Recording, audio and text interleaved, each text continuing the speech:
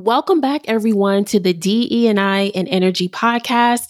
I'm your host, Kim Ali, DE&I consultant, speaker, and travel addict. And I just want to say, everyone, thank you so much for the wonderful reviews. They are still coming in. So please, if you like the show and you like the topics, please leave a review. I'll be so happy and truly appreciative of you. And also let me know what topics you would like to hear next. Just shoot me an email. I will leave the email in the show notes.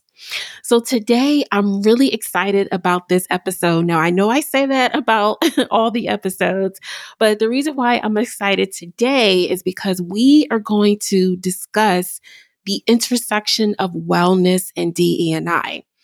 And so this is a topic that I'm passionate about. Yes, I'm passionate about it because of my nursing background.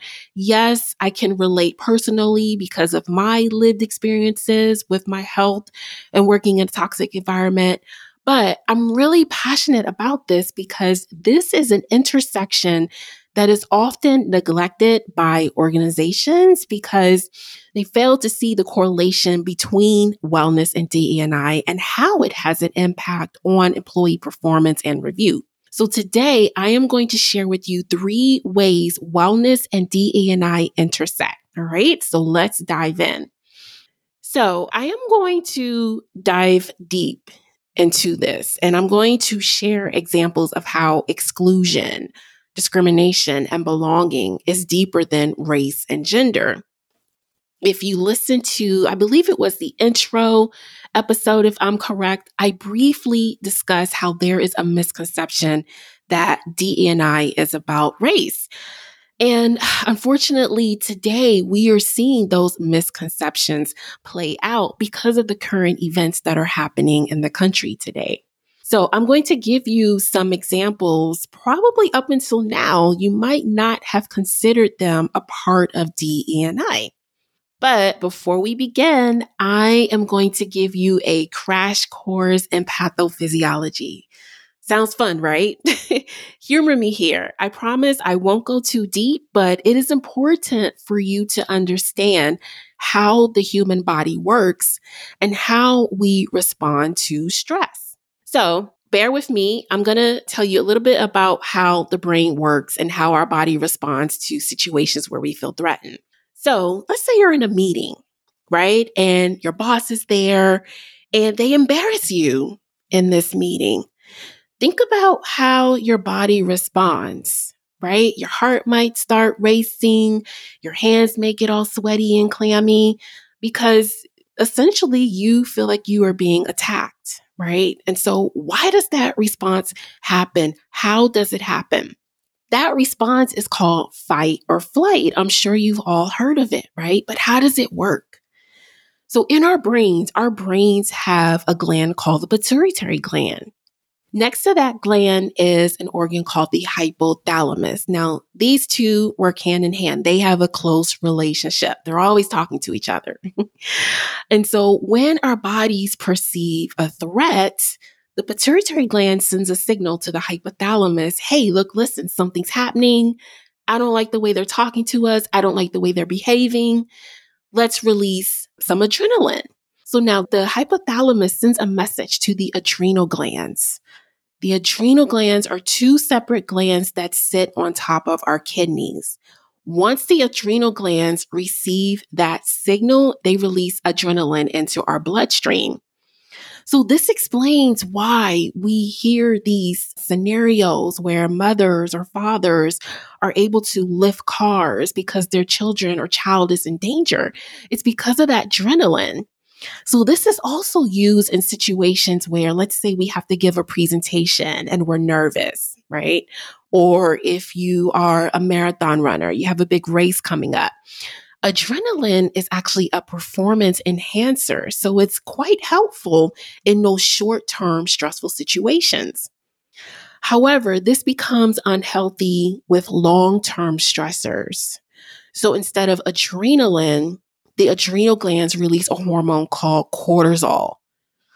Now, increased cortisol levels in our bloodstream lead to sleep deprivation, headaches, weight gain, high blood pressure, diabetes, and even fertility. I mean, there are so many health morbidities that are related to increased cortisol levels in our bloodstream.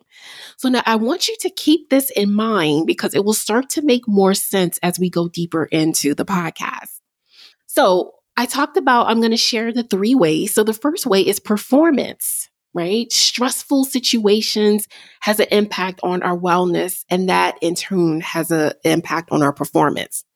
So I'll share with you a personal battle that I've been dealing with up until recently. And I say recently because once I decided that it was no longer going to be an issue for me and I let it go, it's no longer my problem, it's other people's problem. But up until recently, I was deemed as underperforming, and I'll tell you why. So, I'm African American. I'm an African American woman. And unfortunately, African American women have stereotypes, right? There are stereotypes that we are loud, that we are aggressive, that we're difficult or confrontational. And so at work, I would be deemed as underperforming because in meetings, I was quiet. I think I shared before that I'm an introvert. Now, I know on LinkedIn, it may seem like I'm here, there, everywhere, but I'm really shy and I'm an introvert. And so this was misperceived at work. People assumed that because I belonged to a certain demographics and community that I was supposed to behave in a certain way. And so I would be marked as underperforming. I would be marked as not a team player. I was disengaged and I had a constant struggle, right? Because this is me. This is who I am. And now it doesn't bother me anymore. But as you can see, this was a huge issue when it came to belonging. It caused me anxiety because I always felt like I had to be someone that I'm not in order to fit in or in able to get a great performance review, right? But I will share with you another example that you might not, maybe put 2 and 2 together. So there are other ways that you feel like you may not belong. So you could be a white man and a former veteran, and you may suffer from PTSD. But because there aren't any employee resource groups at your organization, no one knows, no one understands what you're going through. No one is there to support you. I'll give you another example. You may have an invisible disability. So you may be a white woman and you may suffer from ADD. And no one knows that, and you're not comfortable sharing. And so no one knows how to support you at work. I'll give you another example. Weight. Weight is a form of discrimination.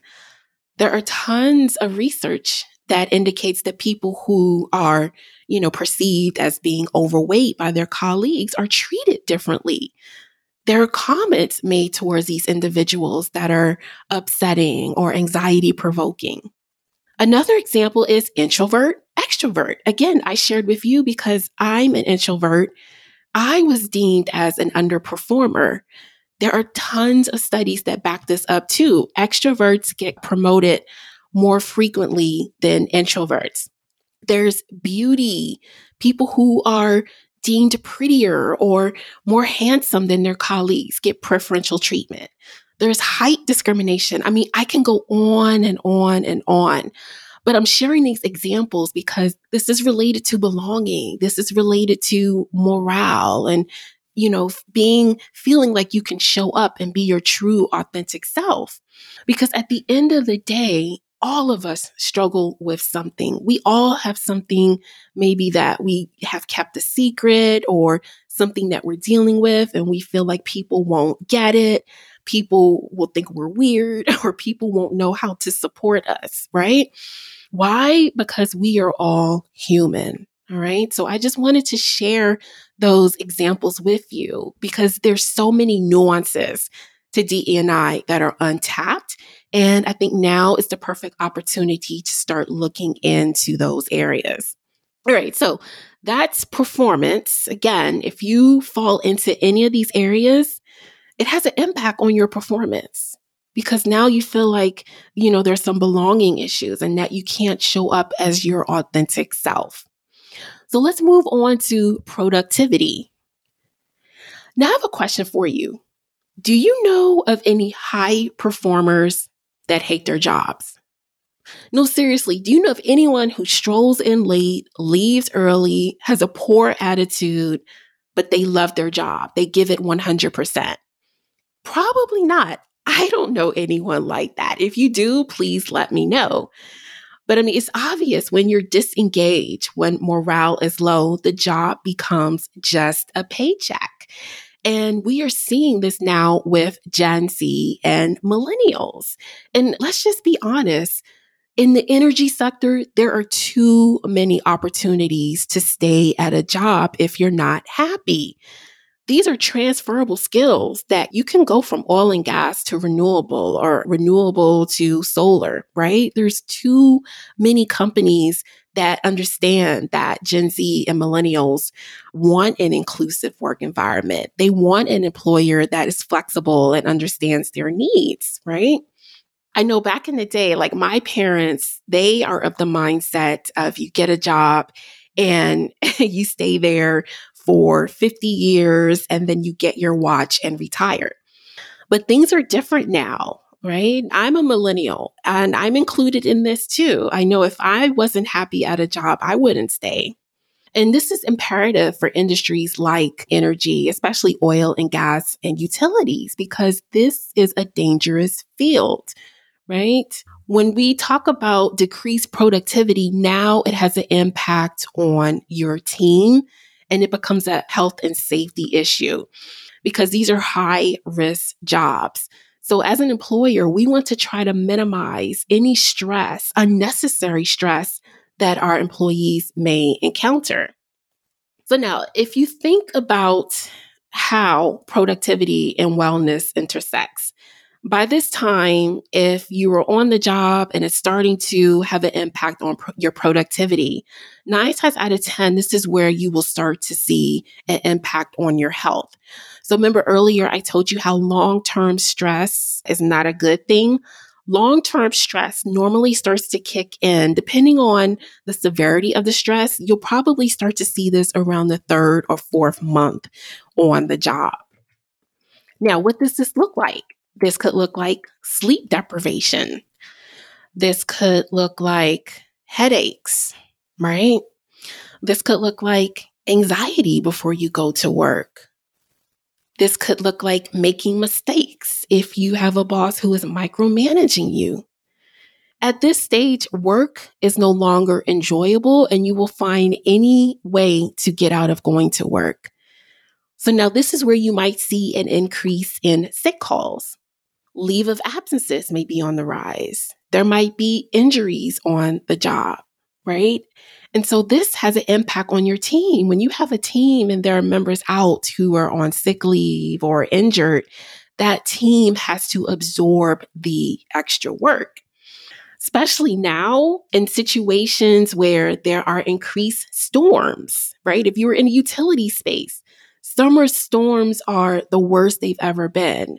And there are more power outages than they have been before. So you need all hands on deck. You cannot afford to have employees call out because if the power is out, then you don't generate revenue as a business. All right. So I hope the wheels are starting to turn now. And now you're starting to see how this is related. So we just talked about productivity. Let's get into revenue. All right. So we just mentioned employees are starting to call out. You have employees on medical leave. You may have employees on disability, which the company has to pay for. As a for-profit business, this is a huge revenue leakage because you are paying employees to provide a service that is not being delivered.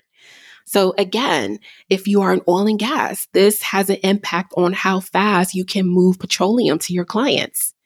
If you are in solar, this has an impact on how many solar panels you can install.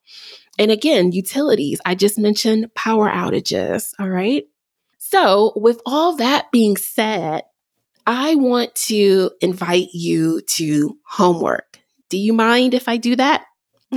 Now, I know you're busy. You're probably saying, Kim, I have enough on my plate. No, I do not want homework. I get it. But if you're curious, right? If I've piqued your interest and you're curious to see how this is really impacting your bottom line, I have homework for you. And if you don't have anyone in HR who has the bandwidth to do this, it's okay. What you can do, you can get a college intern, someone who is majoring in human resources, or someone in data analytics would love a project like this. You can get an intern and it will cost you nothing. But I invite you to look at first performance reviews. Remember, we talked about performance as an area that this has an impact on. So look at your performance reviews. How many teams did not meet their goals or metrics, right? Look at your exit interviews. If you do exit interviews, great. If not, this might be an opportunity to start implementing them. But look at the data from the exit interviews. How many employees are leaving because of leadership or belonging, right?